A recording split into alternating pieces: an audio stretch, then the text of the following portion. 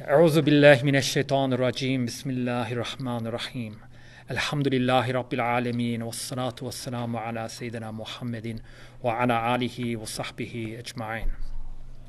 Assalamu alaikum again. Welcome to anyone who might listen to this podcast. Welcome to you guys who are here. Today's discussion, inshallah, will be, as I mentioned actually a few weeks ago, when we were in another room over in the law building, I mentioned that we should have a discussion on Bediüzzaman's angelology. So his view of angels, malaika, and their importance. Their importance insofar as they are, belief in them is actually a tenet of faith, right? So, I thought we'd go ahead and do that. It's going to be based on just part of the 29th word, which is on the immortality of man's spirit and on the angels and the hashr, the resurrection. So we'll only look at the part about angels. Now,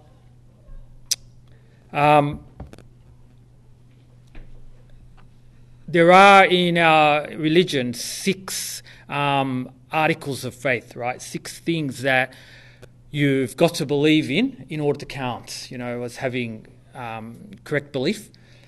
Now, belief in angels is actually the second one of those, okay? If I'm not mistaken, right? So how does it go? Does anyone know the exact order in which they go? Anyone? The exact order? Well, it differs from one hadith to another. Okay. But to believe in Allah, His angels, His messengers, His books. That's it, yeah. The last day. Yeah. And to believe in destiny, it's good and bad. Both the good and the apparently evil of it. Exactly right. So it's noteworthy that belief in the angels is second on that list, okay? Even before scripture, okay, which I think is generally third, and even before prophethood, okay? So belief in angels is, that's significant. So the question is, therefore, why does it have that degree of significance? Why do we need to believe in them? But not just why do we need to believe in them, but why is belief in them such a significant matter? And we're going to see that Bediüzzaman's going to relate belief in angels to the knowledge of Allah's names and attributes.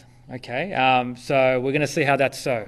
All right. So given that Allah has, just in brief, as a brief introduction, given that Allah has created in the first place in order to make His names and attributes known, in order to make His beauty and perfection known, it follows from that, right? It actually follows from that there must be angels in great plenitude, there must be great multitudes of angels. Okay, and in fact, there's a hadith in respect of this, right?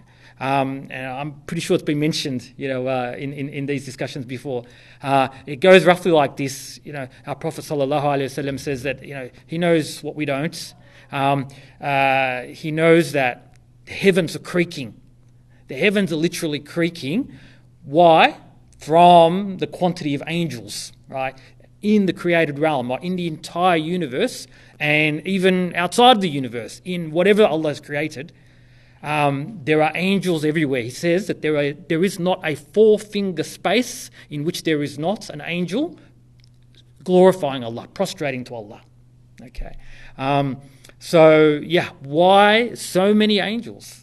Okay, what is the meaning of that, and what is the significance of that? That'll be the basis of this discussion, and what we will see in the end, inshallah, like what we will learn from it, is, like with all our discussions, something about the kind of being that we're worshipping. Okay, the reason, in the end, we're going to see that the reason why belief in angels is important, and indeed the reason why there are so many angels, is going to be because of the kind of being that Allah is. Right? The sort of being that He is such that this quantity of angels is quite required. Okay, anything short of that is not going to suffice, not going to be acceptable, given the kind of being that he is. Right. So let me commence with just a short read from the 29th word.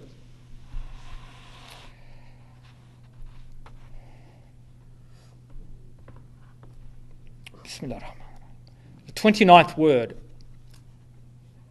The 29th word is about the immortality of man's spirit, his ruh, the malaika, the angels, and the hashr, the resurrection. And it starts here with a couple of verses which I don't have the Arabic handy. I might be able to remember at least part of it, and inshallah Sadiq or Shabir can help me with the rest. Therein came down the angels and the spirits by the permission of their sustainer. So I'm pretty sure that's going to be تَنَزَّلُ الْمَلَائِكَةُ وَالرُّوحُ فِيهَا بِإِذْنِ رَبِّهِمْ. Yeah, is that the one? Am I right? Yeah. And then there's another one.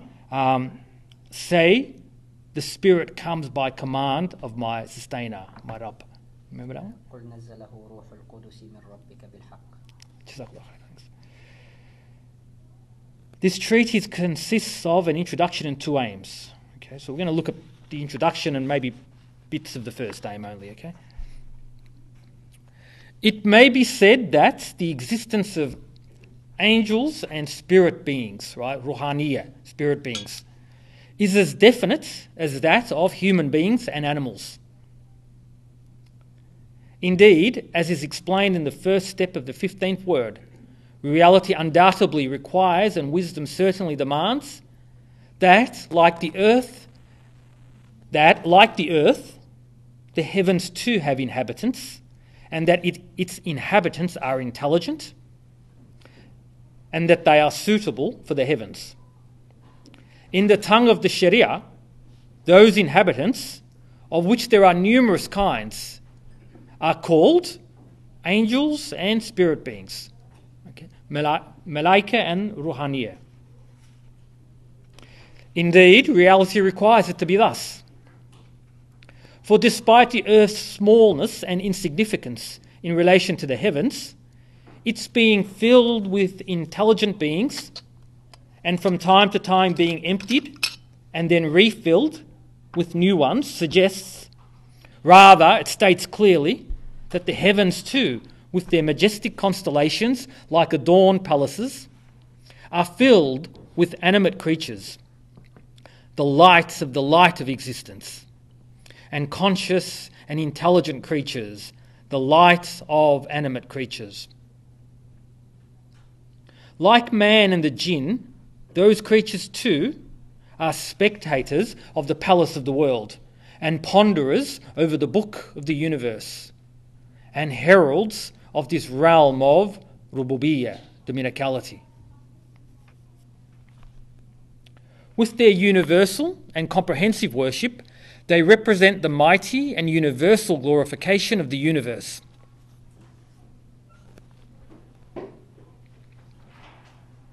The nature of the universe surely points to their existence. Okay, so he's not just taking it as, he's not merely taking it on faith, okay, that these beings exist and that they are everywhere. He's not merely taking it on faith. Yes, it's the second article of faith and any Muslim has got to believe in it. He takes it that there are reasons to actually believe in their existence, quite apart from the fact that it's an article of faith. Okay? He's saying the universe surely points to their existence. For since it is embellished and decked out with uncountable numbers of finely adorned works of art and meaningful decorations and wise embroideries, it self-evidently requires the gazes of thoughtful admirers and wondering, appreciative lovers. It demands their existence.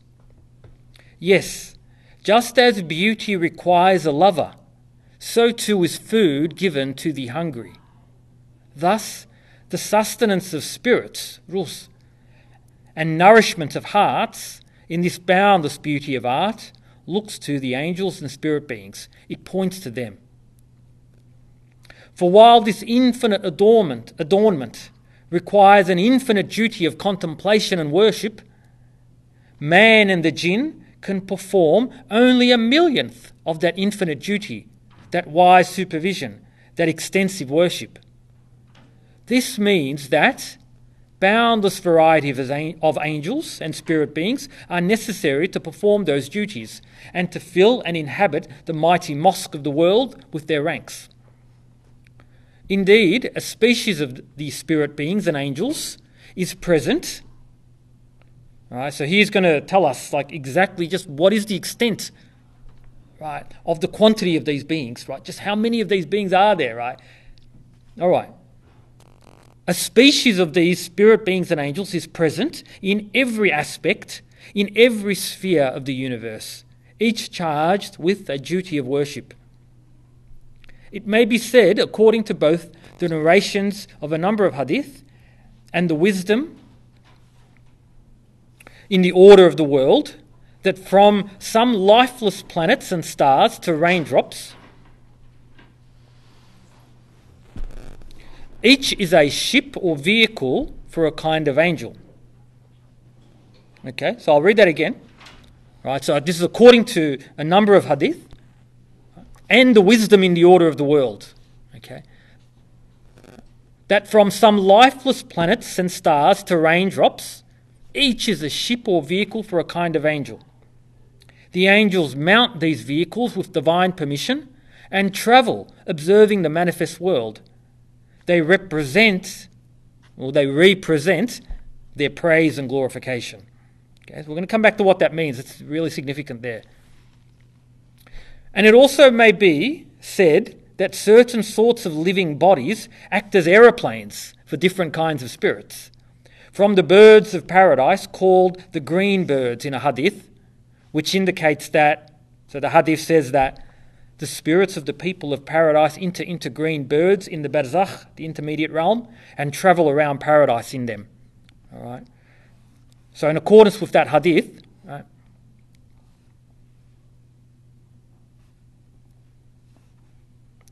so from the birds of paradise called the green birds, right, to flies, right, everything from green birds, the green birds of paradise, to flies, each is a vehicle for a sort of spirit.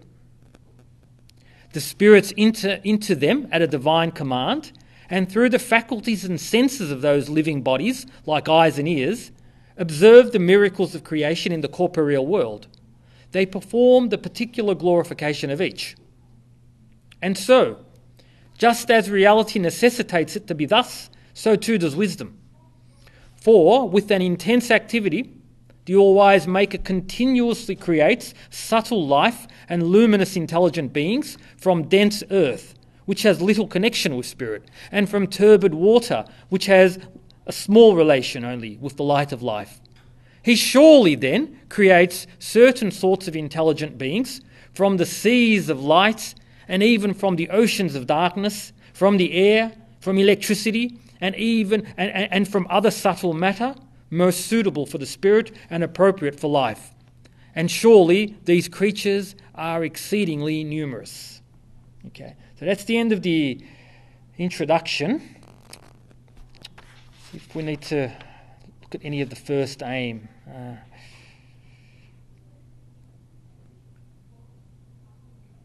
Might read just a paragraph or two of that so that our discussion makes more sense. Okay, so now going into the first aim directly after that. To believe in the angels and affirm that belief is a pillar of faith. There are 4 fundamental points in this aim. First fundamental point. The perfection of existence is through life. Rather, the true existence of existence is through life. Life is the light of existence, and consciousness is the light of life. Life is the summit and foundation of everything. Life appropriates everything for each thing. It is as though it makes one thing the owner of everything. Through life, one living thing may say, all these things belong to me. This world is my house. The universe is my property, given to me by my owner. Just as light is the cause of things being seen, right? So just as light is the cause of things being seen, and according to some, of the existence even of colours, so too is life the revealer of beings. It is the cause of their qualities being realised. Furthermore, it makes an insignificant particular general and universal. and is the cause of universal things being concentrated in a particular, and it is the cause of all the perfections of existence by, for example, making innumerable things cooperate and unite, and making them the means of unity and endowing them with the Spirit. Life is even a sort of manifestation of divine unity in the levels of multiplicity and the mirror reflecting divine oneness. Hadiyah. Okay, I'll leave that there.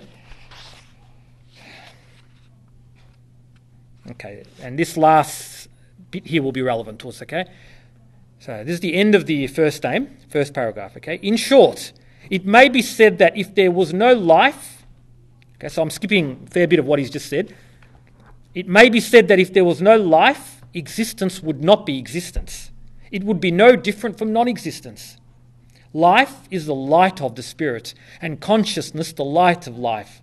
Since life and consciousness are important to this extent, and since there is self-evidently an absolutely perfect order in the universe, and a masterly precision and most wise harmony, and since our lowly, wretched globe, our wandering earth, has been filled with uncountable numbers of animate beings, intelligent beings, and beings with spirits, it may be concluded with decisive certainty that those heavenly palaces, those lofty constellations, also have animate and conscious inhabitants appropriate to them. As fish swim in water, so also are those luminous inhabitants present in the fire of the sun. Fire does not consume light, rather fire aids light. Okay, I'm going to stop reading there. So some of what we said last week is actually being mentioned here, is actually relevant. Right? Remember we said last week we spoke about existence. And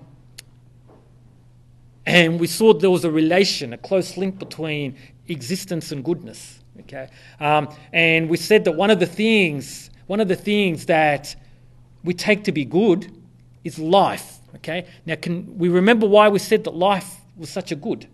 Right? Why is it that life is a good? Right? How does life end up being connected to existence? Right? Well, it plays a similar role to light. Right? Life is similar to light, as he mentions here, right? In that here you've got physically existent beings. Okay, you know we've got chairs, tables, phones. In the absence of light, these things are going to be quite like the dark matter of the universe. They're going to be hardly known. Right? See, we only know about dark matter, very much by inference. Right? We can't, although it's something physical, something quite physical, our knowledge of it is quite scant. Why? Because by definition it does not reflect light. Remember we mentioned that last week, right? So see how light is quite critical for being able to perceive and thereby know physical beings. Okay. Well, life is exactly like that. In the absence of life, Bediüzzaman's saying here quite clearly that existence may as well be non-existent. There is hardly any difference between existence and non-existence in the absence of life. And this is this is a truth that's been understood even among the secular thinkers, the secular philosophers. Hence why we mentioned last week that idea in philosophy, okay, that, hey, if a tree falls in the forest and there's no one there to hear it, isn't that even a verse from, isn't that a set of lyrics from a Midnight Oil song? Right? Am I right? Maybe there are no Midnight Oil fans here. Too young, right? Okay, well, yeah, I'm pretty sure, even in popular culture and certain songs, right, this is, this appears, right? This notion that if a tree falls in the forest and there's no one there to hear it, did it really fall? Okay, that's a question that's being asked and that's to this day, debated. Well, Bediüzzaman seems to be a proponent of that view. Imagine this. Imagine that there is no life whatsoever. Imagine there's not even God. Asha, right? Let's imagine the impossible for a moment, right? If there's not even God, but yet there is still a physical universe, right? There is no life of any sort, let's pretend, in this universe. There's no God to look at it and to know it. There are no jinn, there's no devil, right? There are no human beings, there are no angels, there aren't even microbes. No life of any sort, therefore no consciousness. No life, therefore no consciousness. How is this universe, this physical world, or even any of the non-physical realities in it, how is any of it going to be known? It can't be known, right? If it can't be known, right? If it can't be known, well, how much sense does it make to say that it exists? Because in the absence of conscious living beings, there is no such thing as meaning even. Okay? There is not even such a thing as meaning, so therefore how can we talk about the meaning of something's being existent even? See what I mean? All right. In the absence of life, there isn't even meaning. Right? Like think about this, right? Here, like here is a bottle of water. Right? Because there are us intelligent, living, conscious beings, this has a meaning. Okay, what is it? It's a bottle of water. Right? It has a meaning. It has a purpose. In the absence of us kinds of intelligent beings, really, at best, it's just a collection of particles. We can't even talk about, well, it really even being a collection. We can't even talk about it being an arrangement of particles. See, all these are like, to have all of these, you first need to have a notion of meaning, right? There's got to be meaning, okay? There can't be... in a meaningless world, there can't be any talk of water bottles or collections of particles arranged in a certain way. In one respect, yeah, those particles are there, right? The particles are there in one respect, even if we're not here and there are no living beings. But to the extent that it has no meaning, in that sense, it's as though it doesn't exist, okay? Because when we say that things exist for us, they exist for us together with their meanings, don't they? Okay, things don't just exist simpliciter, right? They don't just merely exist. Every single thing that exists for us exists together with a certain meaning that it has for us. Yeah, it has a certain meaning. Whether a star or a microbe or a water bottle, all has a particular meaning for us. But in the absence of any kind of living being, and therefore any kind of conscious being, and therefore any kind of intelligent being, there is no meaning. And so therefore those things just do not exist. In a sense, at least in a sense, they don't exist.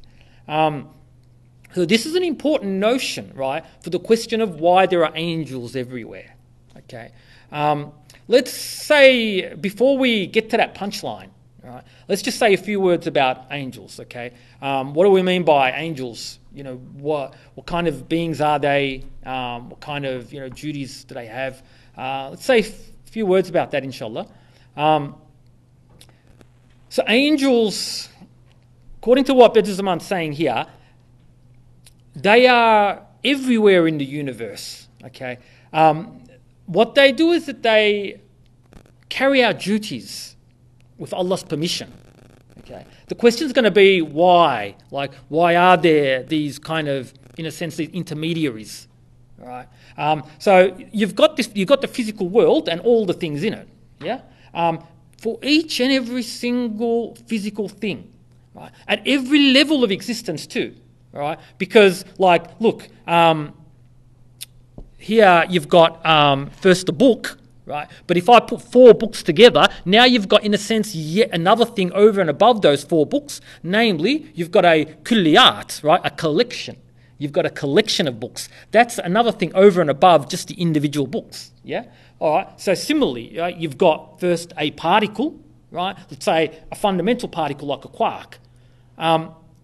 Then when that quark joins with other quarks and they act together in certain ways, look, now you have yet another thing over and above the individual quarks. Now you have a proton or a neutron, depending on how it behaves, or depending on its charge. Right? Well, for every one of those things, at every level, right, at the fundamental level, at the subatomic level, the atomic level, the molecular level, the elemental level, the level of of macroscopic beings, and the level of big things like, galaxies and stars and universes. All right. At every level, for every single one of those things that I've mentioned, there is an angelic being, okay, associated with that. That's how plentiful they are at every level for everything. So it's not merely that, every part, every, particle of the universe has an angel associated with it. It's more than that. So there's one angel for each of the particles of this book, but then another angel for the book itself. And that goes for every single thing in this universe. There are angels associated with absolutely everything, right? So the question's going to be why. That's what we're going to come to. Okay. What role do they play? Well, they, in a sense, act as the interface between, the seen and the unseen realms. Okay, as I mentioned, right? So in the seen realm here, you've got physical things and even non-physical things. They're not seen, but they're perceived in other ways, right? They're known in other ways. Okay, like you've got things like, for example, meanings and words. But this one's going to say there are even angels associated with them. Even for meanings and words, there are angels associated with them. All right, there is nothing that does not have an angelic being associated with it. Whatever Allah has given a reality to, right? Even darkness is saying, right? Even what's darkness? We said it's just the absence of light, right? Even for that reality, even for that sort of thing or non-thing, okay, there is an angel associated with that.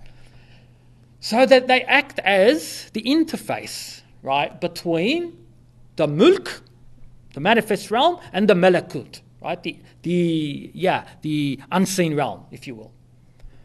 So what Allah does is He gives commands.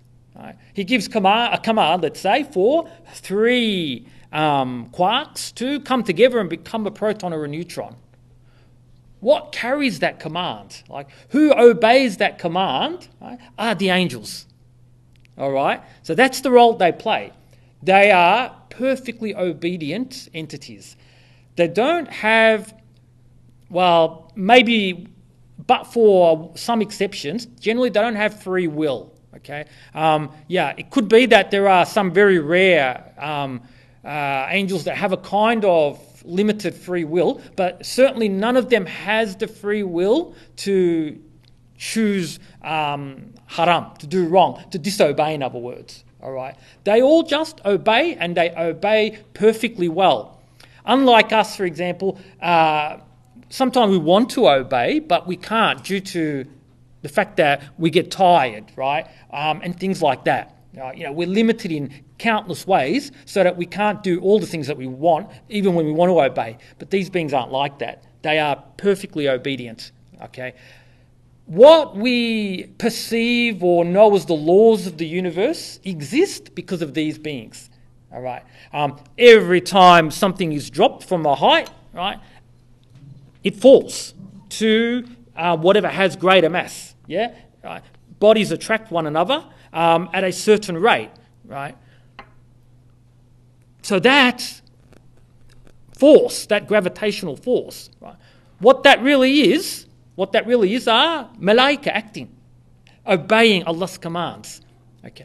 Now, let's not make the mistake of thinking, however, maybe unlike in some other religions, that Allah is in any sense reliant or dependent upon these entities.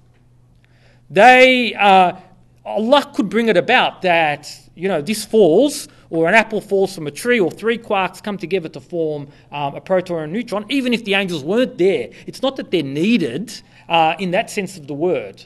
Okay.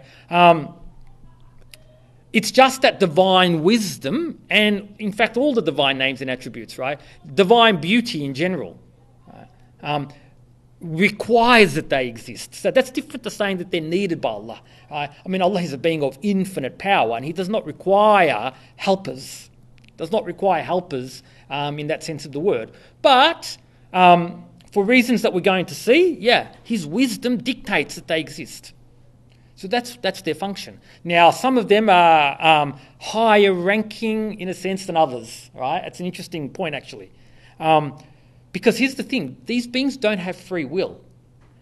Now, remember we said in previous discussions that our means for coming closer to Allah, our means for knowing Allah to a greater extent and so on, and through that maturing, right, is largely dependent upon our having free will, and with that free will being able to be tried, right? Our being able to suffer difficulties of various kinds, pain of various kinds, through these sorts of things, right, combined with our having free will and nafs and ana, ego, basically, nafs, as we know, is the evil commanding or the instinctual soul.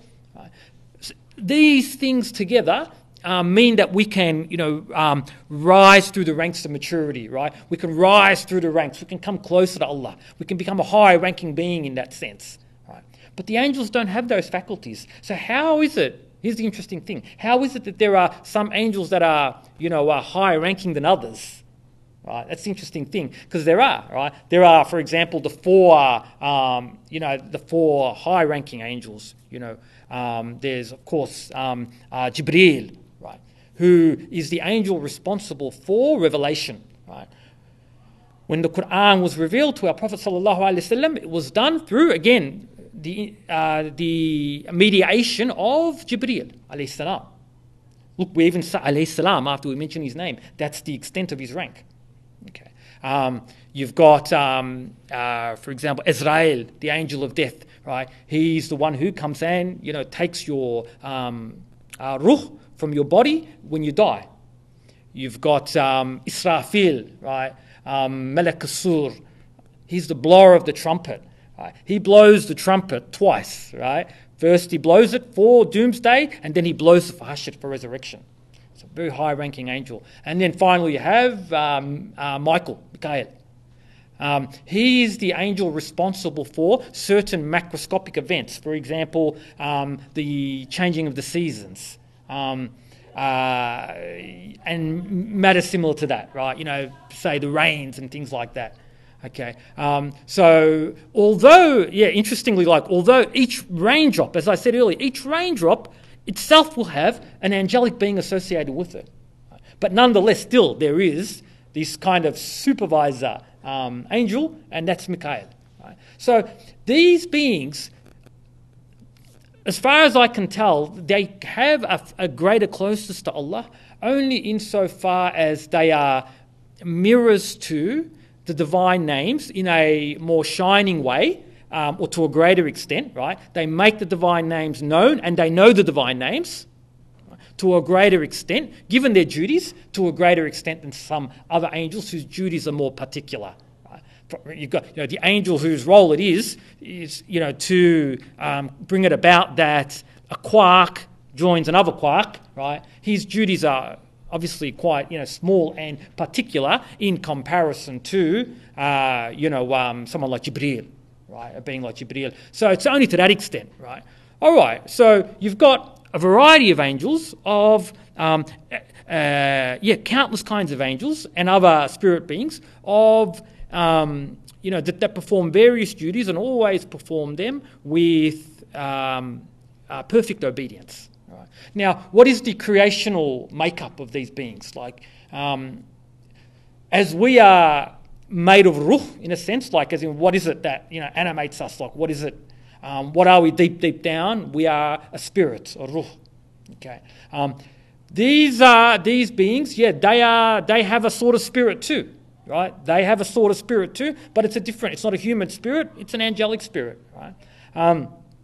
They are beings whose creational makeup is of nur, right? They are literally made of a kind of light, an immaterial light. Now, here's the controversial question. What is the relation? Right? Because I've heard different scholars say different things about it. But what is the relation between this angelic being made of light and the entities with which it is associated?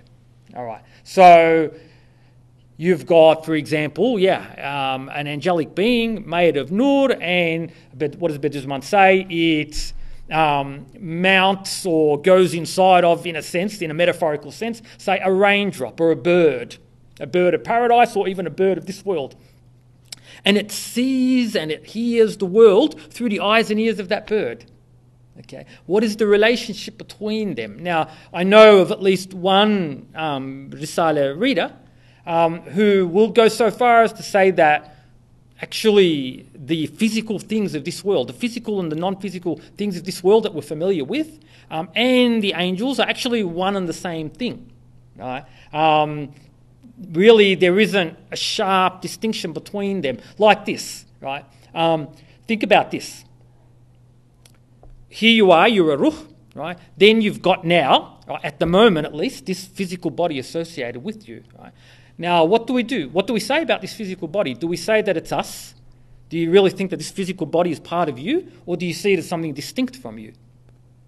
Yeah, it's an interesting question, right? So depending on where you fall, right, which side of that dispute you fall on, right? Yeah, if you think that, no, what I am is a ruh, and I have certain immaterial faculties associated with, I have intelligence and I have life, and I can manifest justice and love and so on. Right?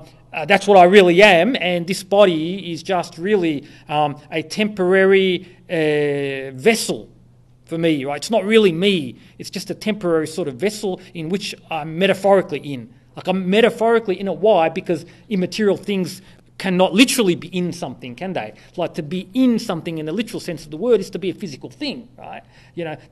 This water is literally in this water bottle, yeah? But to say that something immaterial is literally in it would be what's the fallacy, brother? A category error. Be a category error, because immaterial things are not the kinds of things that can be literally in something. But anyway, metaphorically at least, you might say, no, my ruh is in this body, but it's not part of me. Or alternatively, you might say, no, it really is part of me. Okay, probably Bediüzzaman's going to say that. He's going to say, yeah, look, it's really part of you. You're a dualistic being. You're part ruh and part body. He's going to go so far as to say, never is your ruh not covered with something. He's going to say that, he says quite explicitly elsewhere in the Risala, that when your physical body and your ruh are separated, right? So Israel comes and he takes your ruh from your body, doesn't he? Your body eventually just disintegrates and it becomes one with the earth, right? So your ruh is not in it anymore, it's not associated with it anymore. What is it? Is it now just naked? Bediüzzaman says it's never naked.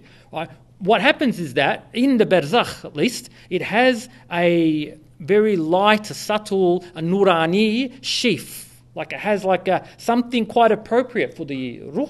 Right? It has a sort of covering. It has a sheath-like covering, a nurani sheath.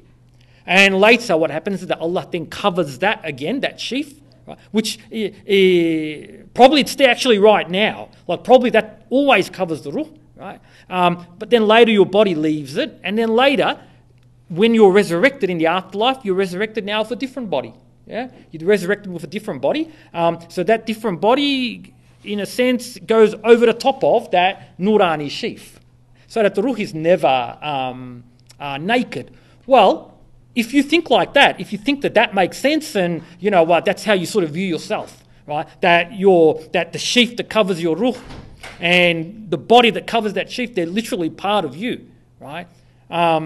Then you might think the same about malaika, because the relationship between them is the relationship between the malaika and the physical things of this world is actually quite similar to the relationship between us and our bodies. Like here, when my immaterial self wants my arm to move, right, I make a free decision. That's an immaterial event. Right? It's a non-physical event. A decision is made in the mind, and then as soon as I make that decision, I feel my arm move. Right? I want it to move and to pick this up, and I really do feel that happen there and then. Right? So there does seem to be this sort of unity, right? There doesn't seem to be a disconnect in a sense, right, between the two. Well, then you might think that angels are like that, insofar as they carry the creational commands, all right, or in the sense that, like, when a quark exchanges a force carrier a force carrier particle with another quark, right? And those force carrier particles are known as gluons, right? When those gluons are exchanged, that happens with a certain order, a certain regularity. So much so that we, give that regularity a name. We call it a law, right? We call it the strong force or the nuclear force or whatever, right? The malaika that are in those or associated with those, right? What happens is that they receive the divine command, and then straight away, right, they receive the gluon receives the divine command to move between the two quarks or the three quarks, and it does it straight away. In the same way as when I decide to move my arm moves, right? So you've got an immaterial event followed by a physical event, and there seems to be a unity between the two in a sense. Right?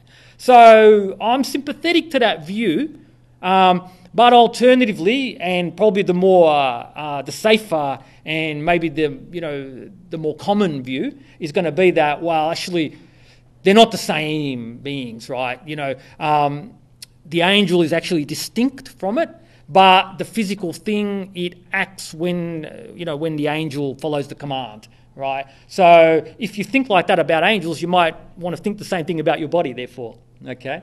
That's just a few thoughts there about what kind of beings these are, because I really want us to get a sense that these beings are everywhere. There is not a four-finger space. I mean, and even that, that's probably just a vagary of Arabic, right? Like, why a four-finger space? Why not a one-finger space? It's probably it's a certain way of speaking. It's a certain turn of phrase in Arabic to refer to the fact that there isn't even a tiny space, right? Because what's a four-finger space in a massive universe, right? It's hardly anything, right? Okay, it's like how in Arabic sometimes, like when we mean a lot, we say I'm not Arabic, but they in Arabic say like 70,000 or a number like that, and that doesn't mean exactly 70,000. It just means a lot. All right. So in a similar way to that, there is not a four-finger space in the universe. In other words, not even the tiniest gap in the universe where there are not angelic beings, like every particle of dark matter, whatever that is. All right, every field, every quantum field, and every collection of these things, right? For every single one of these things, there is an angelic being. They are everywhere, all right? So now let's ask, with our remaining time, I'm mindful of not keeping you guys late like last time. I've been warned, so...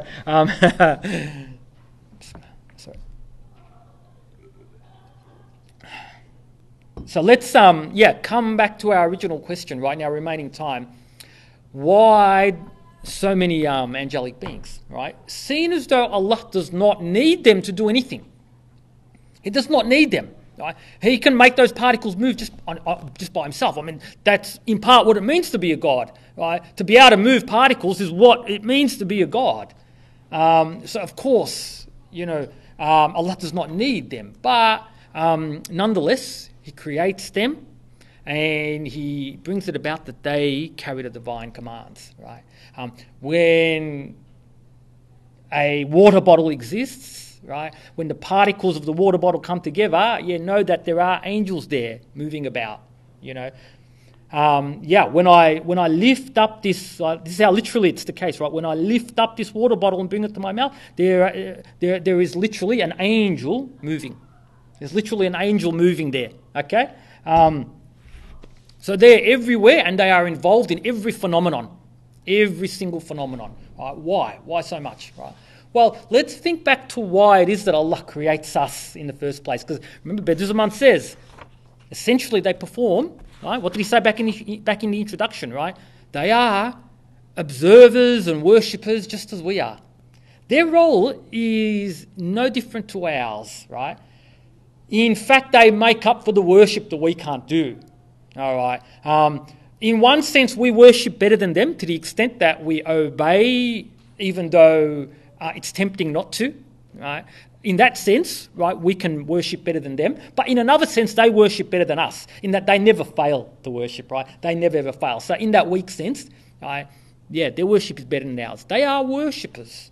Okay. So why the need for worshippers? Well, the need for worshippers, right? Again, I use need in a restricted sense. Like, I don't say that Allah needs even worshippers in the sense that I just needed that sip of water back then, right? I needed that. Yeah. Without it, there'd be something missing. But for Allah, it's not like that, right? It's not as though there'll be anything missing, right? It's not that His perfection is affected one iota had He even used His kulli irada, His absolute free will not to create. Allah was free not to create, right? That's the general view, and I hold to that view too. I know there might be some who will argue against that, but I think the safe view is that Allah could have chosen, definitely could have chosen not to create. Nonetheless, He created. But if He did not create, He still would have been a perfect being. Okay. It's not like, you might think that, if I don't get married, I won't be complete, right? If I don't have children, I won't be complete. In the sense that, something will be missing. For Allah, it's not like that at all. Okay.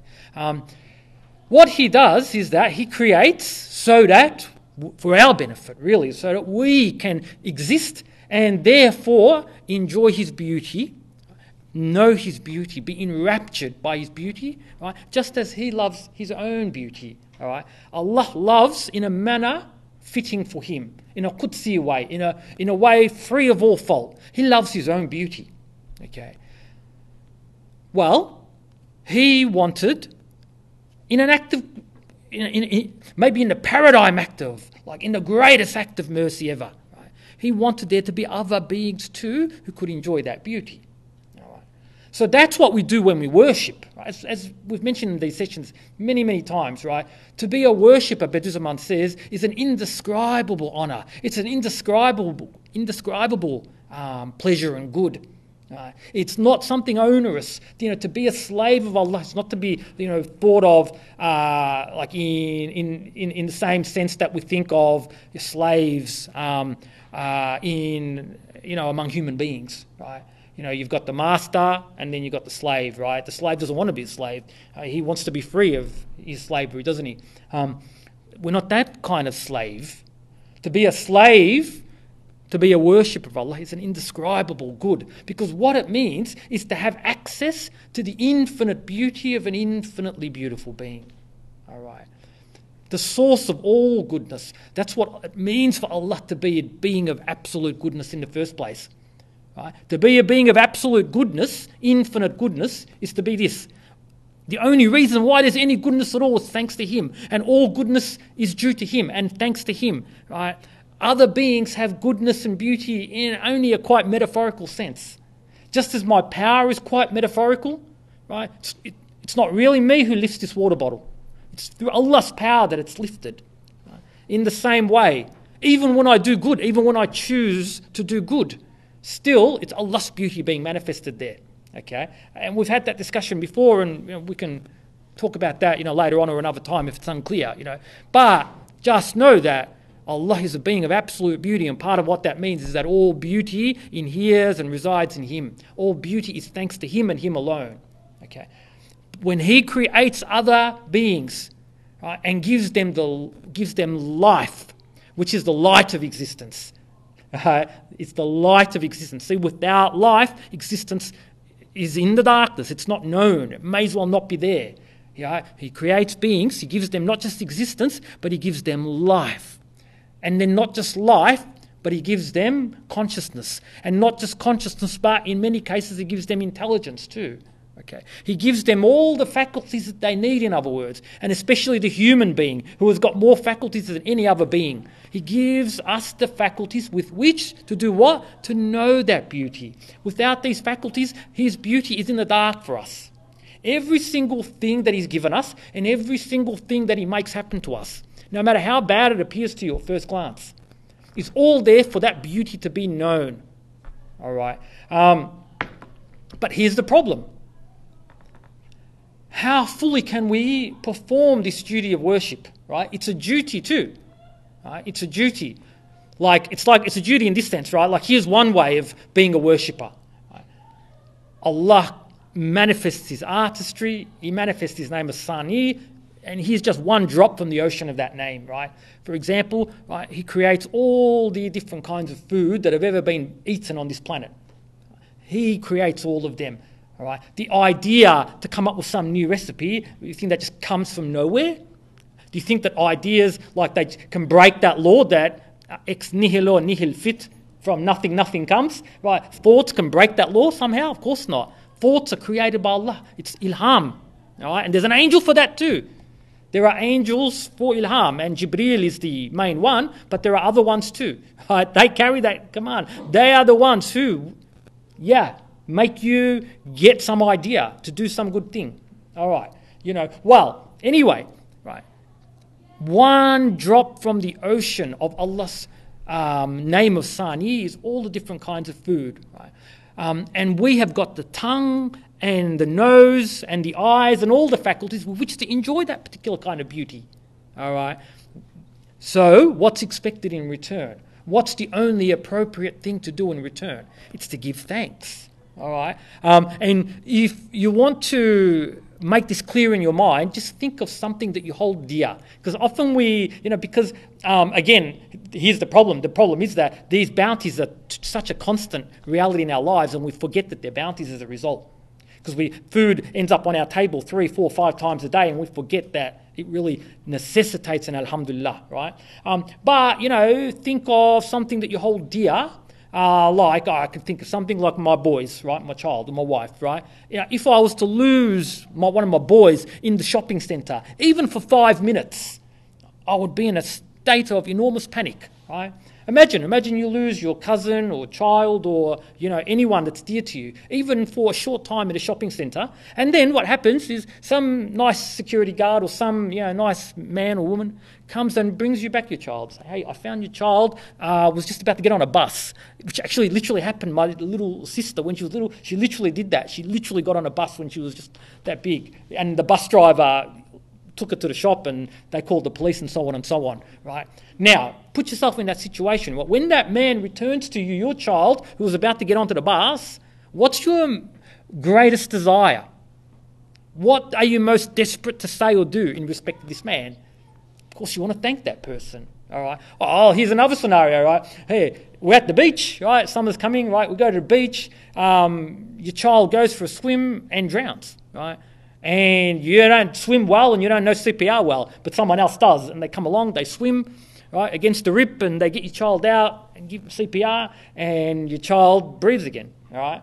What do you want to say to the man? Like, what if the man left before you had a chance to say thanks? How troubled would you be by that? Yeah? How troubled would you be? Well, in exactly that same way, but the only difference being that to an infinitely greater extent, thanks are due to Allah for every single bounty that we're given on every single occasion. But the problem is that we're just incapable or unwilling to perform that duty, as I've just shown, as if only we knew, we would be desperate to perform. If only we knew what a bounty, right, is each word that you're able to speak, each sound that you're able to hear. Everything is an infinite bounty.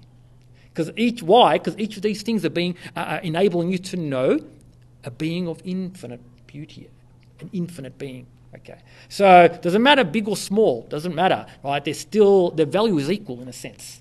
Their value is equal, all right? But we can't perform that duty properly. Like there is, for example, a nuclear reaction taking place in the core of a star so distant from us that light from that galaxy has yet to reach us, all right? Who gave proper thanks for that? Did you? Not one of us, right? Well, fear not. Fear not. Just ask Allah to forgive you, right? That's why even our Prophet, peace be upon him, right? This is a prophet. This is the greatest of humanity. He asks for forgiveness 100 times a day. Part of the reason might be this. Right? We just can't perform our duty of worship, right, as we ought to. But don't worry. Ask Allah to forgive you and keep in mind that there is not one, but a number of angels in the core of that star, right? And in each of the particles of that star performing that duty. That's why they are everywhere, okay? They are there to perform the worship and glorification that we are not able to properly do given our limitedness. But what we're meant to aim to do, we're meant to aim to universalize our worship. All right? We're meant to try to be thankful for every single thing that Allah does, as much as we can. Like, when I'm thankful for, the bounties that Allah gives me, like the food that Allah gives me, I should also be thankful for the bounties that Allah gives every one of you and every being in existence. All right? I should be thankful for that. I should be appreciative of that, even if it's just in my heart. Even if I never verbalize it, I should at the very least do this. I should assent to the fact, in my mind, in my tiny little mind, right? I should assent to the fact that, that is a good which Allah deserves thanks for. At least admit that. Okay, and thereby perform one tiny bit of your duty of worship. But there are angels everywhere. Right? And so here's the thing. Like, what is it that makes it possible for us to be, really thankful and appreciative of, the things that we're given, like this body, right? Like your faculties, your hearing and your seeing, and so on. Like, remember we said that, a couple of weeks ago or last week, if you began to lose your hearing a bit, like my father, he doesn't hear so well in his left ear, he probably appreciates his hearing better than I do, right? So, as you begin to lose these faculties, you appreciate them more and more, right? Well, what is it that makes us capable in the first place of appreciating the value of something like our hearing? I say it's our intimate connection with it, right? There's such an intimate connection between this ear here, right, and the ruh that is metaphorically inside this body. There's such an intimate connection between it, right? I really do feel like it's my ear, in other words, right? And it's to that extent that I'm able to sincerely give thanks for it on the occasions that I do that, at least, right? On those rare occasions that I do, thank Allah for that. That's why I look at in our religion, like there's a dua for every little thing. There's a dua for when you get in the car. There's a dua for when you make the trip. There's a dua for when you get on the airplane. There's a dua for every little thing. All right. And the principle behind that, the reason for that is just this, that thanks and appreciation is due for every single one of those things. Right? And the sunnah is there to remind us of that. All right. But let's say that we felt really disconnected from our bodies and, the things that we engage with in this world. I say that to whatever extent we feel disconnected from that, to that extent our worship is going to suffer. All right? So that's going to be the wisdom for why there is such a close link between angelic beings and the physical and non-physical things with which they are associated. Okay? Because it's by sort of, in a way, riding in that, flying inside the body of that bird, and seeing with its eyes, and hearing with its ears, right? And tasting its food and so on, right? It's by, in a sense, being within that being. Whether or not you want to say, the bird and the angel are the same thing, doesn't matter. Even if they're not the same thing, still there's this close nexus between them. There's a close link between them. And it's thanks to that link that they are able to sincerely glorify Allah, right? See, they represent the glorifications of those things, right? Like, it says all throughout the Risale and in the Quran too. I'll finish on this note, that there is not a وَإِن مِّن شَيْءٍ إِلَّا يُسَبِّحُ بِحَمْدِهِ, and there is not a thing but it glorifies Him with praise. All right. All the physical things in and of themselves are glorifying Allah, right? Here, see the cap of this water bottle? It is glorifying Allah. The physical thing, in what sense? How? It's not a conscious being. It's not an intelligent or living being, just considering the cap in and of itself, right?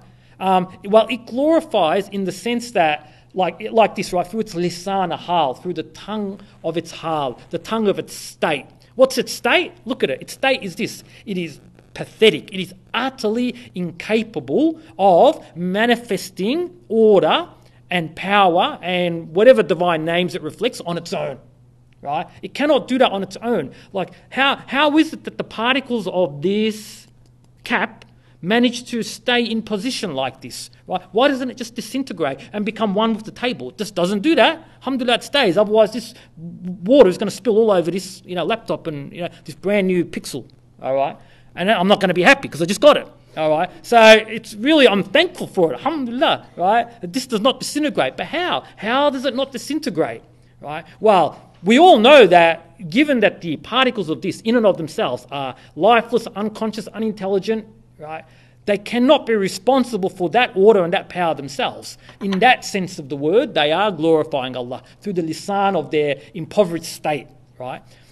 But then, what there is in addition to that kind of worship, there are malaika associated with every particle, right, of this cap, and every collection of particles too, right? Like for every entity within it, like for example, every proton, for every atom, right? These are composites of. So so it's groups of angels on top of groups of angels on top of groups of angels. Right? That's what we've got here. And then finally, there's an angel for the cap itself. Okay, each one of those things is representing, or more literally, right, representing the worship of those particles. They are worshipping with one kind of tongue, right? But then the conscious, living, intelligent angels, right? I don't say they all have the same level of intelligence or, that they're smart like us or anything like that, but they have a degree of consciousness and a degree of knowledge and, intellect commensurate with the duties they've got to perform, right? They have enough intelligence to be able to do this at least, to know that the beauty of Allah, the names and attributes of Allah are being manifested here, and that deserves glorification, and therefore they glorify Allah constantly, right? They glorify Allah for all the divine beauty that's being manifested just in that. And we could say the same thing about every single thing. All right. So that's basically it, right? It's because of the extent of divine beauty that there needs to be this many angelic beings. Divine beauty being absolute beauty, it cannot go unknown. All right. Part of what it means to be a being of absolute beauty is also this, that it's known, okay? That there are beings that know it, right? Because see, imagine this. Imagine two candidates for being absolutely beautiful, right? Two beings that purport to be perfectly beautiful, okay? There's one being that's very beautiful, but there is nobody that knows it other than itself, right? Like imagine an artist, right? Imagine Beret, right? You weren't here last week for me to pick on you. You left early. I couldn't pick on you, right? Imagine that you were a hermit, right? And you didn't go on Instagram, you didn't go on Facebook, and you did your art, right? Which I've seen, which is very nice, right? But nobody saw it other than you. All right, that's one possessor of of a kind of beauty, right? Artistry. But now another here, being of artistry number two, right? Here's Shabir. He too produces artwork of equal quality, let's say. But what he does is he, right, shows it to the world, right? With sincere intentions, of course, right? He shows it to the world because he wants divine beauty to be known, let's say, right? Which is a candidate for a fuller, a more beautiful artistry. Definitely Shabir, sorry to say. Definitely Shabir, right? So we see from this that a beauty that is known, right? See, Allah has given us the wijdan to recognize this. It's our wijdan that recognizes what's beautiful and what's not, what's more beautiful and what's less beautiful. Right? Your conscience, in other words, right? Your wijdan. All right. So yeah, we recognize with our wijdan that this is the case. That part of what it means to be a being of infinite, of absolute beauty, of qualitatively infinite beauty, is to be the sort of being whose beauty is known, right? So, given that Allah is a being of infinite and absolute beauty just like that, well, there will be beings in every part, right? Quite literally, every part of the entire created realm. That's why there are the, angels of the divine throne, right? That's why there are angels in every corner of paradise, every corner of our universe, right? They're there to know divine beauty. That's the kind of being that is our Lord, right? He's a being of infinite beauty who deserves to be worshipped in the most full way, okay? Nothing short of that will suffice, right? And hence the need for angels everywhere. Yeah, that's it, guys, from me. That's it from me. Over to you guys if there's anything to add or ask, yeah. one thing that did come to mind, and it's related to one of the later points that you made with regards to angels sort of fulfilling the gap in our inability to properly express gratitude to Allah subhanahu wa ta'ala. Yeah.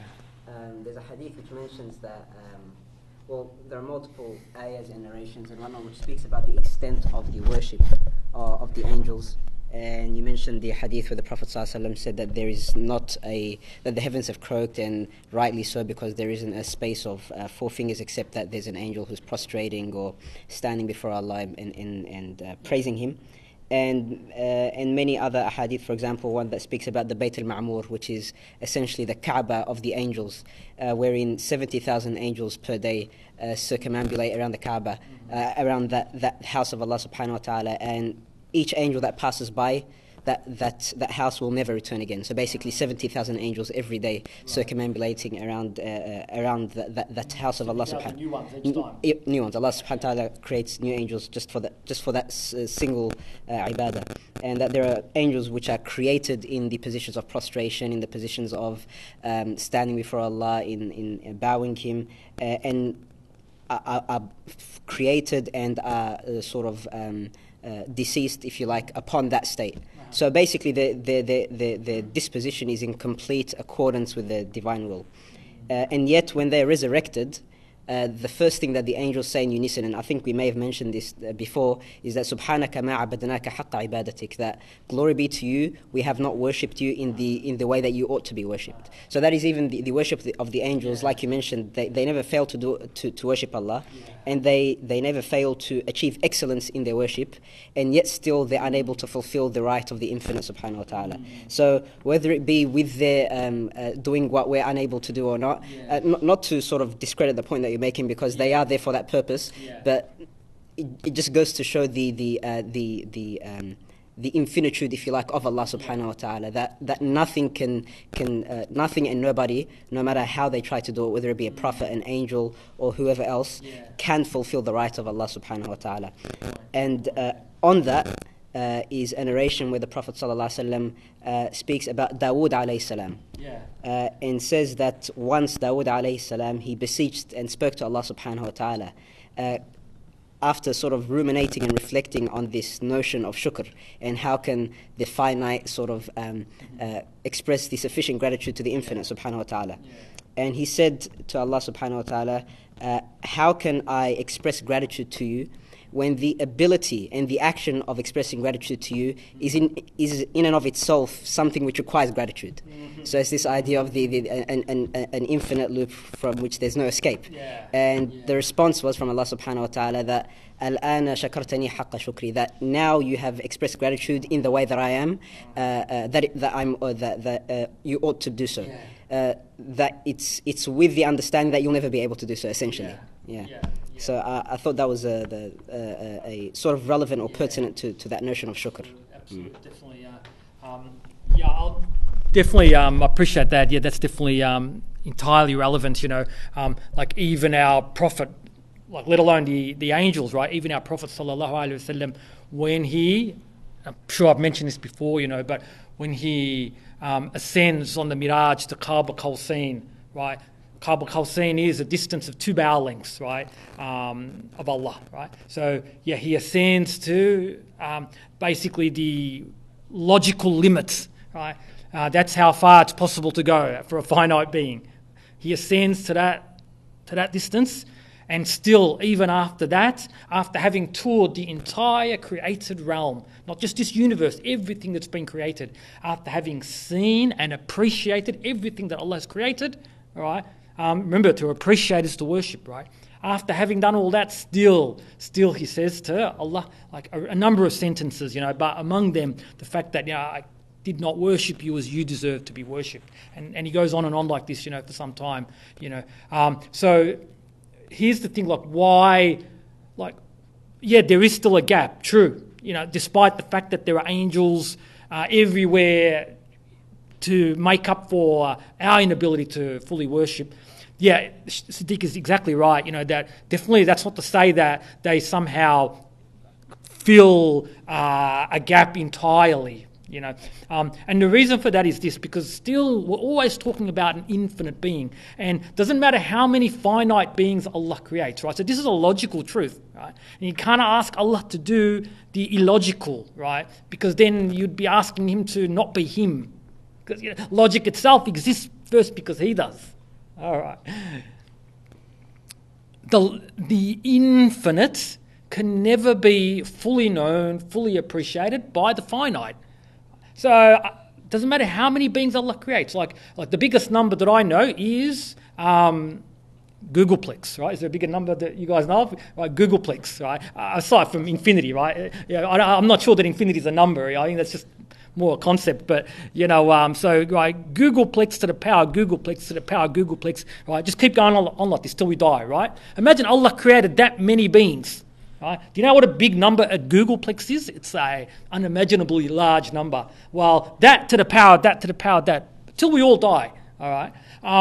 Even if he created that many beings, the problem is that is still, right, compared to infinity, that is still an infinitesimally small number. All right. So does not matter how many finite beings Allah creates, still, he has infinite beauty to manifest, right? He can still be known to an infinitely greater extent. And so what can one do to make their worship complete in respect of a being like that, right? Other than, exactly as you say, to at least acknowledge that, hey, not just my worship, but all of our worship, every human being, every jinn, every member of the Malaika, right? All their worship combined, right, still does not suffice. Right? And so it's because of these reasons that Allah creates infinitely. Right? Paradise is an infinite realm. Hell is an infinite realm. Right? The divine names will continue to be manifested continually for all eternity. And things are going to happen, like the appreciation of divine beauty is going to happen to an exponentially greater or in an exponentially faster way in paradise for us, because as I said, we're going to have the kinds of bodies that are capable of being in numerous places at once, thousands of places at once, right? Enjoying divine beauty in all of those places simultaneously. So that speeds the process up a little bit, but still, right, this is an infinite being we're talking about. This process never ends. But that's a great thing, because that means that, there's no end to enjoying the beauty of the source of all beauty. There's no end to it. So it's a good thing. It's a good thing. So although there's a logical problem, there's a logical limit, in another way it's good, right, for us finite beings, because we'll continue to know this being for all eternity, So actually, I should just mention quickly like that, we should bring this sort of thing in mind, right? I try to do it myself. I do try to bring this to mind, like, on those occasions when life is hard, on those occasions where our patience is tested and, we find it hard to choose correctly, to do the right thing. One important context in which patience must be shown, like this one has a treatise on patience, and he says that there is patience that's got to be shown in respect of a number of matters, right? And a key one is this, right? Patience in respect of avoiding the haram and and choosing the right. Okay, we've got to be patient. Like no matter what difficulties Allah burdens us with, know that He does not burden us with greater than that which we can bear. Right? This is in the authentic sources, right? We know definitely that He does not burden us with greater than that which we can bear. So what we should do is we should be patient, right? We should patiently enjoy any difficulty He gives us, safe in the knowledge that any difficulty that we have to suffer in this life can only be to the door of the grave, as long as we choose right, though. If you're choosing correctly, your difficulties will continue then. So it's, we're actually being quite foolish if we're choosing correctly, because we're choosing incorrectly out of pain, but by choosing incorrectly, we're going to exacerbate and prolong our pain, potentially. All right. So just know that your time here is so infinitesimally short compared to your life in paradise. All right. There's no point being upset that you didn't marry the brother you wanted, or you didn't the sister that you wanted to marry she didn't like you, or you didn't get the job you wanted, you didn't earn the amount of money that you wanted, you didn't get the job you hoped for, and so on and so on. Right. All of these feelings and pains, right, are utterly insignificant, right? When we consider that, our life here is it's just a blink of an eye. Like, do I lament a pinprick that I felt 30 years ago? Like, I tell you, guys, like, when I was little, right, when I was, 4 or 5, a wicked lady, right, said to me, hey, go on, there was like a beehive, right, dead set. She said, there's a beehive, and she said, just go in there, they won't do anything to you. And I went there, like, because I had, one of those honeycomb chocolates, right? And I thought that, like, I knew there was a relationship between honey and bees, and I thought that the bees would want some. And the lady said, go and give them. So I went, and what happened is I got stung on the head. I got stung on the head by a bee, all right? And it was incredibly painful. I was crying and crying. Am I bothered by that now? It was an extreme pain. But the thing was, it was only for a brief period, right? Like, I can't even remember how long, right? A few minutes, few hours, whatever, right? Well, imagine I went through that degree of pain for 70 or 80 years. It's equivalent to that. It's just a little bit longer than that, really, in the scheme of things. In 1 trillion years' time in paradise, when you're enjoying beauty on 1,000 planets at once, all right, are you going to worry about the fact that, hey, you went through a certain difficulty for a year or a week or even 70 years here? That's why the lady who's imprisoned by a bad man for 30 years, don't worry, he's going to be held to account. One, he's going to be held to account in the most just and full way that is required, right? But she's going to be compensated for it to an exponentially greater extent. So, that pain, 30-year difficulty, 30 years pain, just infinitesimally short time in the scheme of things, right? It's just basic mathematics, Inshallah. We're in there, or anything else? The sisters, come on, you guys. Please, sister.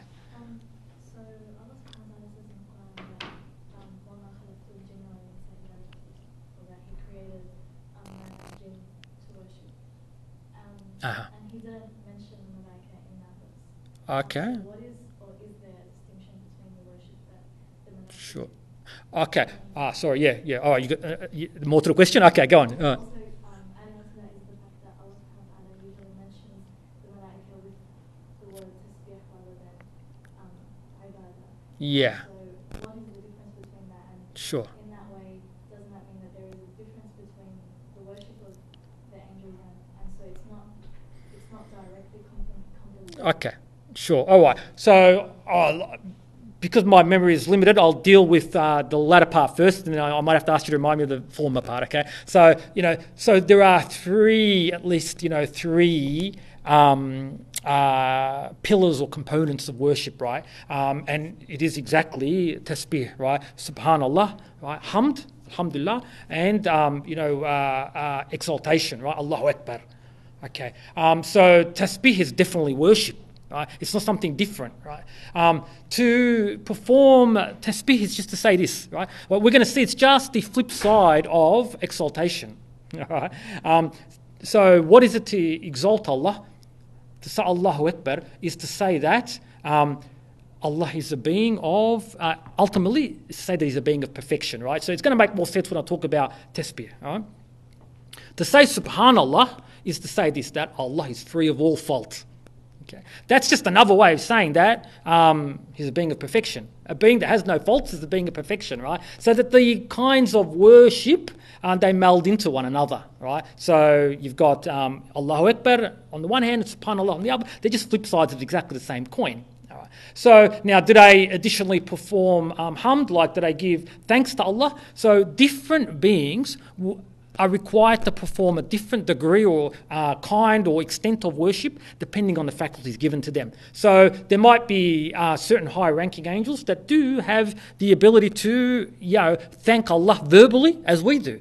They'll be required to thank verbally, and they will thank verbally. See, the kinds of angels are there are countless kinds of angels, and So what Bidisman is saying is that they're not of one kind. Right. There are of many different kinds. Like, for example, Jibreel came in human form. All right. So he can talk too. Right. they're not all of the same sort, depending on what sort they are. In other words, depending on what faculties Allah has endowed them with, to that degree they'll be expected to worship. All right. So that's a sobering thought for us. We're given the most faculties. That's why our worship is of many more different kinds than, say, another being's worship. Like, for example, the worship that's expected of my 6-year-old. I've got a 6-year-old and a 9-year-old. The worship expected of the 6-year-old is going to be different to the worship expected of the 9-year-old and the baba. All right. The greater your intellect, the more faculties you've got. Right. The kind of being that you are, all these are relevant to what kind of worship you're going to perform. So it's not that they're performing anything different to us in one sense. We're both performing worship. It's just if we perform different kinds or in a sense more worship than them, it's only because we've got more faculties, right? Now, Allah says that He did not create jinn and man other than to worship Him, right? So why mention their jinn and man and not the angels, right? Is the thing, right? Again, it's a question of faculties, right? What kinds of beings, right, need to be told this? I didn't create you for anything other than worship. You better worship because you weren't created for anything else. You weren't created to do this, right? You weren't created to set worship aside, right, and pursue, like come to university just so that you can get a high-paying job so that the people in the community can say, look, what an accomplished person you are. All right. What's that? It's to worship, in a sense, the community, or to worship yourself. It's to worship someone other than Allah, right? And that's not a proper worship, right? What kind of beings need to be reminded of that sort of thing? Only free-willed beings. So which kinds of beings are free-willed beings? Jinn and mankind. Right? Angels don't have free will. They just worship quite automatically, right? That's why their rank is stationary. That's why they can't rise. They can't come to know Allah in a fuller way. They can't become more mature than what they already are. Right? They just stay completely still in terms of their progress, whereas we can progress infinitely. Right? We can rise to Alai Illiyin, right, the highest of the high, or we can fall to Asfali Safilin, the lowest of the low. But the angels, they just remain stationary. But the thing is that Allah offered the trust to, everyone, right? The heavens and the earth and the mountains, as the verse goes. And only we accepted it, right? Because we accepted it, we are the ones that need to be reminded, right? Because what is it to accept the trust? It's to say, yes, I'll accept to have this thing called free will, and this thing called ana, and this thing called nafs al-ammarat, all right? It's to accept all of that, even though those things might make me fall to the lowest of the low. All right. So we need to be reminded. So that verse is just pure hidayah. It's pure hidayah, and look at the precision of the Quran. So actually, I'm glad you mention it now, because look at the precision of the Quran. Look how appropriate the choice of words for the being that. What's the point reminding an angel that, hey, you weren't created for anything other than worship? But they've not got the free will to do anything other than worship. So there's no point. So Allah does not do things in vain. To say something superfluous does not befit a being of infinite wisdom. All right. So, I hope that answers your questions. Yeah. Anything else? Actually, let me just finish on this question, right? A sister, I'm not sure if she's here, last week, right in the last moment, she asked about, because it's relevant to what we just said, didn't Allah create some of the jinn and the devils to do evil? Because remember we talked about existence being connected with goodness, right? And I spoke to that sister privately on our way out to the lift, but no one else would have heard. So in case anyone had any worries about that, let me just in 30 seconds just say what I said to her. The thing is this, right, that jinn and even Iblis himself, they are free-willed beings. All right. They weren't created actually, it's a mistake actually to think that they were created by Allah so as to fail, so as to do wrong, so as to do evil. Right? They could have been among the jinn that are going to go to paradise. It's just that they use their free will. Like, in some way, at some point, Allah has given even Iblis free will. Right? Now, we don't know the Mahi or all this because, see, there are all kinds of questions that crop up. Like, because, see, this whole incident in which Iblis, this primordial act of disobedience, when does that happen? Before the dunya, in Jannah. Right, so what talk can there be in Jannah of beings having the opportunity to choose wrong and so on? So there are a variety of questions that need to be dealt with there, but they're not relevant to this. In one way or another, in some context or other, Allah has given free will to Iblis, and He's used that free will wrongly, quite freely. Allah did not force him to do it; He didn't have to do it. In other words, right. So all of the jinn that exist that do wrong, they all freely choose to do it. Right? They're not forced to. If they end up as Satans, it's only in respect of their misuse of their free will. They weren't created as Satans. Even Iblis was not created as a Satan. What was Iblis created as? A jinn. Right? Some of whom are going to go to Jannah. A jinn is what? It's just a being created from smokeless fire, and maybe certain bodies associated with that being in different realms. Right? Allahu Alam. All right. It's not a devil yet. It's not a Satan yet. It's a Satan in this sense only. It always chooses wrong. So there can be even human Satans. Right? Satans are in human form even. Who are these guys? The ones that always choose wrong. If you only choose wrong, to that extent, you're devilish. You're, what do they say in English? Diabolical. Right? The word diabolical is from the Latin diabolos. Who's diabolos? It's Iblis. All right. They choose wrong, and hence they become diabolical. They weren't forced to choose wrong. They weren't forced to become devils. But seen as though they're going to choose wrong, and among the things they can choose wrong is, for example, to whisper into the ear of human beings and give them a kind of inspiration, a kind of idea or thought to do wrong.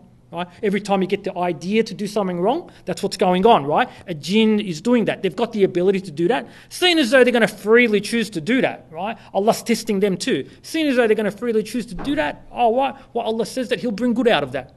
Allah brings good out of that. So that Allah's enabling it is not bad. It's pure good, in fact, because but for that, you're not going to be able to grow and, in that sense, come to know Allah to greater and greater extents. All right? So it's definitely an inestimable good, but they freely choose wrong, and to that extent they become diabolical and they become devils and Satans, and it's for that reason they're punished. They weren't created to be that, in a sense. Like, their choosing wrongly is logically posterior. It's logically after Allah's creating them. Right? So yeah, Allah's decision to create them happens, and then they choose wrong. Okay, not the other way around. Yeah, not the other way around. We'll finish there, guys, all right? Otherwise, I'm going to keep you all night. It's 6:06. Okay. سبحانك لا علم لنا إلا ما علمتنا إنك أنت العليم الحكيم على رسولنا صلوات اللهم صل على سيدنا محمد لله الفاتحة.